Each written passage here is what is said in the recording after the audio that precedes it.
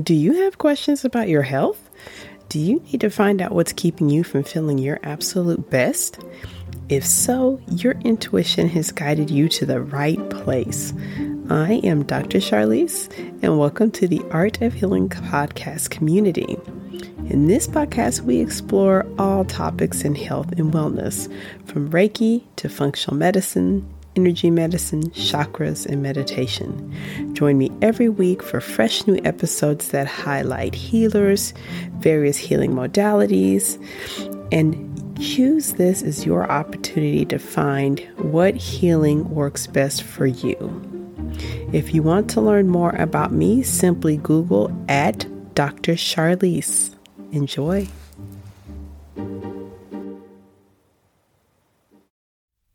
Hello, and welcome back to the Healing Arts podcast. Thank you for joining me once again. Today's topic, I want to discuss grief and the advice that I share with my own patients as well as my Reiki clients as far as dealing with grief. The year 2020, of course, has been life-changing and world-changing in so many ways.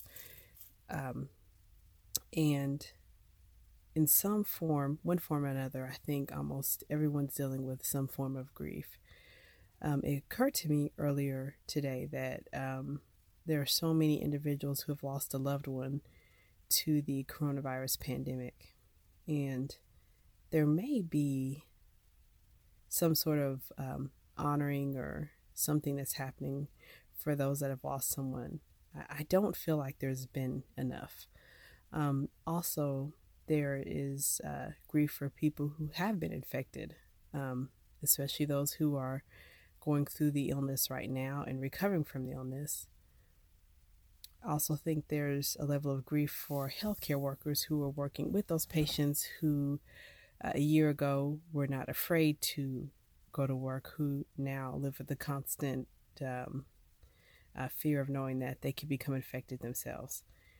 And finally, there's so many layers of grief that are just beyond counting, from those that have lost jobs, positions, or had to sacrifice in one way or another, for the children having to sacrifice time with their friends at school. So as I was thinking about what to discuss on my next topic, I have noticed, especially in the past month, I've dealt with some of my patients who are dealing with grief and what I usually like to advise them. So to be clear, I do, and I will always remind those of you that are listening that if you are experiencing severe symptoms, or even if you're not, it is best that you be under the care of a physician, a psychiatrist, or a psychologist. No matter what type of grief you're experiencing, even if you feel that it's minor grief, you shouldn't go it alone.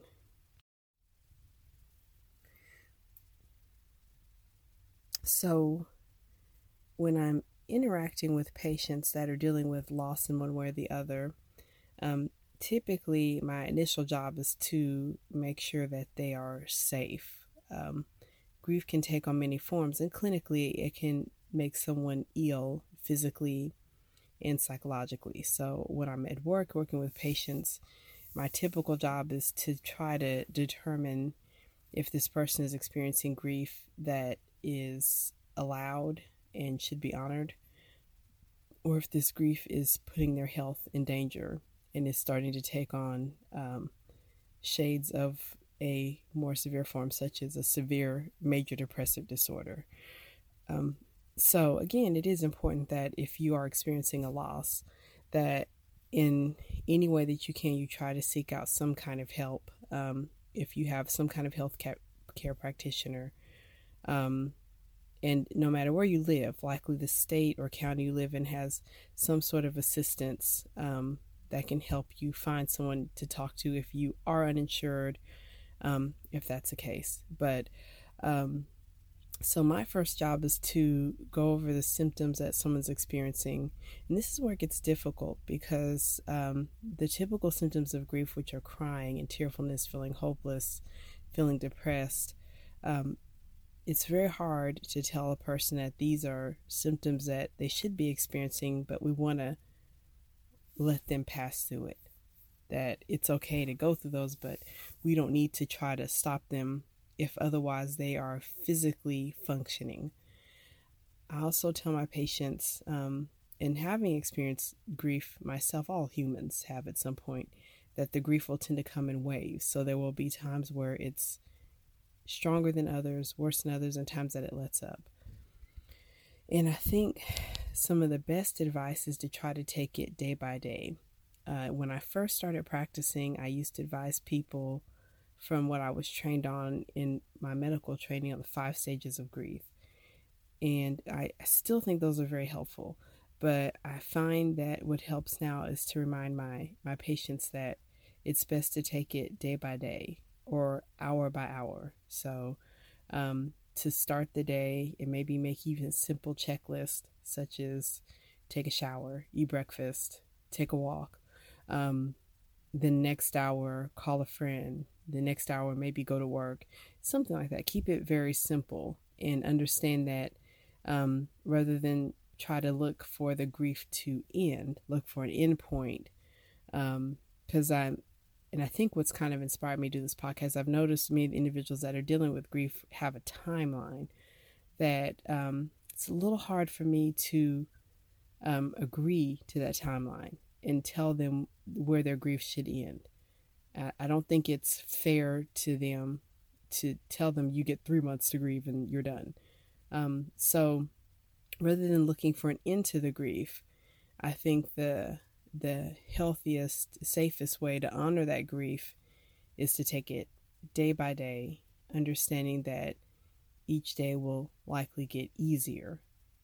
But there doesn't need to be a rush to end that process, because the grieving process is truly a process that deserves to be honored. So when I'm working with patients, what I will notice as far as physical symptoms, they can run the gamut. So a lot of times a patient may come to me with purely physical symptoms, because I am internal medicine, and they don't realize that they can share with me some of their emotional symptoms, or they don't think that it is the right place to disclose to me in the clinic they've recently suffered a major loss, a loss of a loved one or loss of a job or something like that. So the physical symptoms, it's a fairly long list. Sometimes it's weight changes, fatigue, or insomnia, pain of almost any type, lower back pain, sometimes abdominal pain. There really is no one place. What I tend to notice with this symptomatic grief is that the symptoms tend to be all over, almost every part of the body. So probably a headache and something in the chest and something with the digestive system and the joints hurting. So usually a cluster of symptoms. And typically, when the person tells me this, they have a hard time as well even describing it. It tends to be just kind of all-encompassing. Those of you that have studied energy medicine and understand the chakra system from Ayurveda, as far as where we hold grief, typically we understand that grief likely will be held in the chest, in the heart chakra, Anahata. And I think for the most part that probably holds true, although I've observed in my clinical practice that it seems like many people hold their grief in their root chakra, Muladhara, or many individuals that are later in the grief process, that have maybe experienced their traumatic event in maybe 6 months or 9 months ago, often hold their grief in their throat chakra, is what I've seen quite a bit, that many months later they present with either a neck pain, a thyroid issue, maybe allergies that don't respond to typical medications. So working with those individuals, it's never particularly easy. There's never one answer, and I'm always very cautious, again, because I do feel that the general trend is to sort of rush people through their grieving process, whereas I feel like it should be honored and they should be allowed to progress through it at the pace that they need. But if I feel like an individual may be going through a grieving process and hasn't told me, I simply will just ask, well, has there been any major life changes for you? Has anything changed in your life recently, personally, professionally? And that's a nice way that opens the door for the person to share with me that, in fact, there has been a loss. And what's really interesting is sometimes in the same visit, someone can share with me their physical symptoms are lost, and they know the connection. They make the connection right away. And, it's so much healthier because rather than me put them through a battery of tests and prescribing medications that may cause as many problems as they fix, we can just simply acknowledge that maybe these physical symptoms are related to the emotional trauma and the transition of the grief, and that we should take a step back and let the person process what they're going through before we proceed.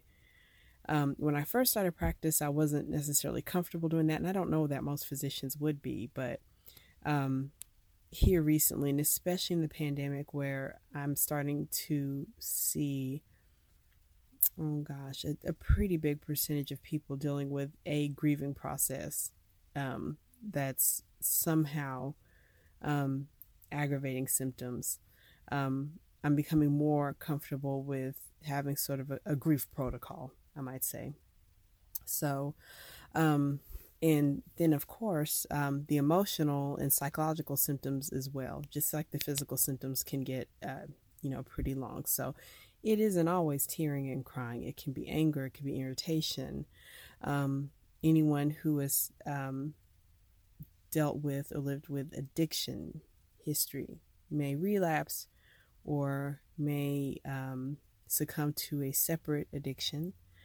Can take on all kinds of forms. So, and if you are going through this, I'm going to always advise that, please don't feel that you are separate and going through something no one else is going through. It's this particular period of time, everyone's going through something.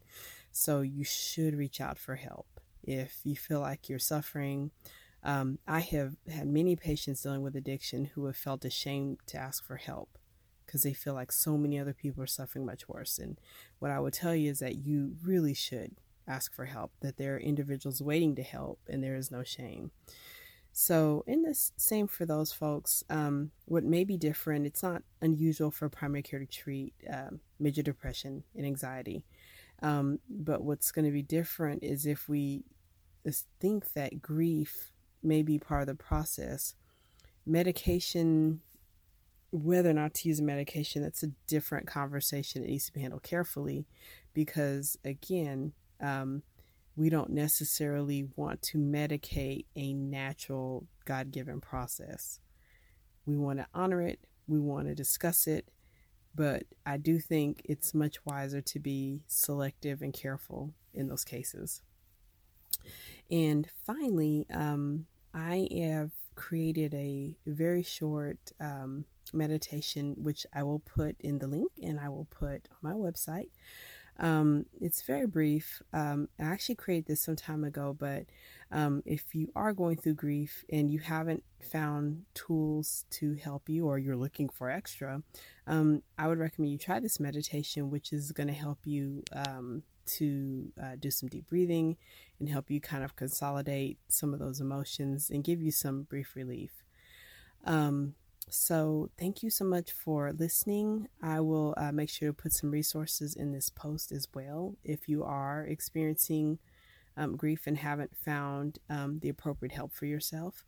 On my website, there are places you can take comments. You can also submit me emails. For everyone that's listening, I wish you all the best. Thank you so much for your time. And also like to remind you that I am working on some courses that at some point I should have available fairly soon if you are looking for some healing tools to add to your current regimen. So thank you so much for listening. Thank you so much for joining during this episode of the Art of Healing podcast. If you found this episode helpful, please leave a review Also, you can check your show notes to find out how to get a copy of this and future episodes emailed directly to your inbox, available to listen to anytime. Finally, if you have questions or wish to connect to me, check your show notes to find out how we can get connected and find out how I can be of service to you.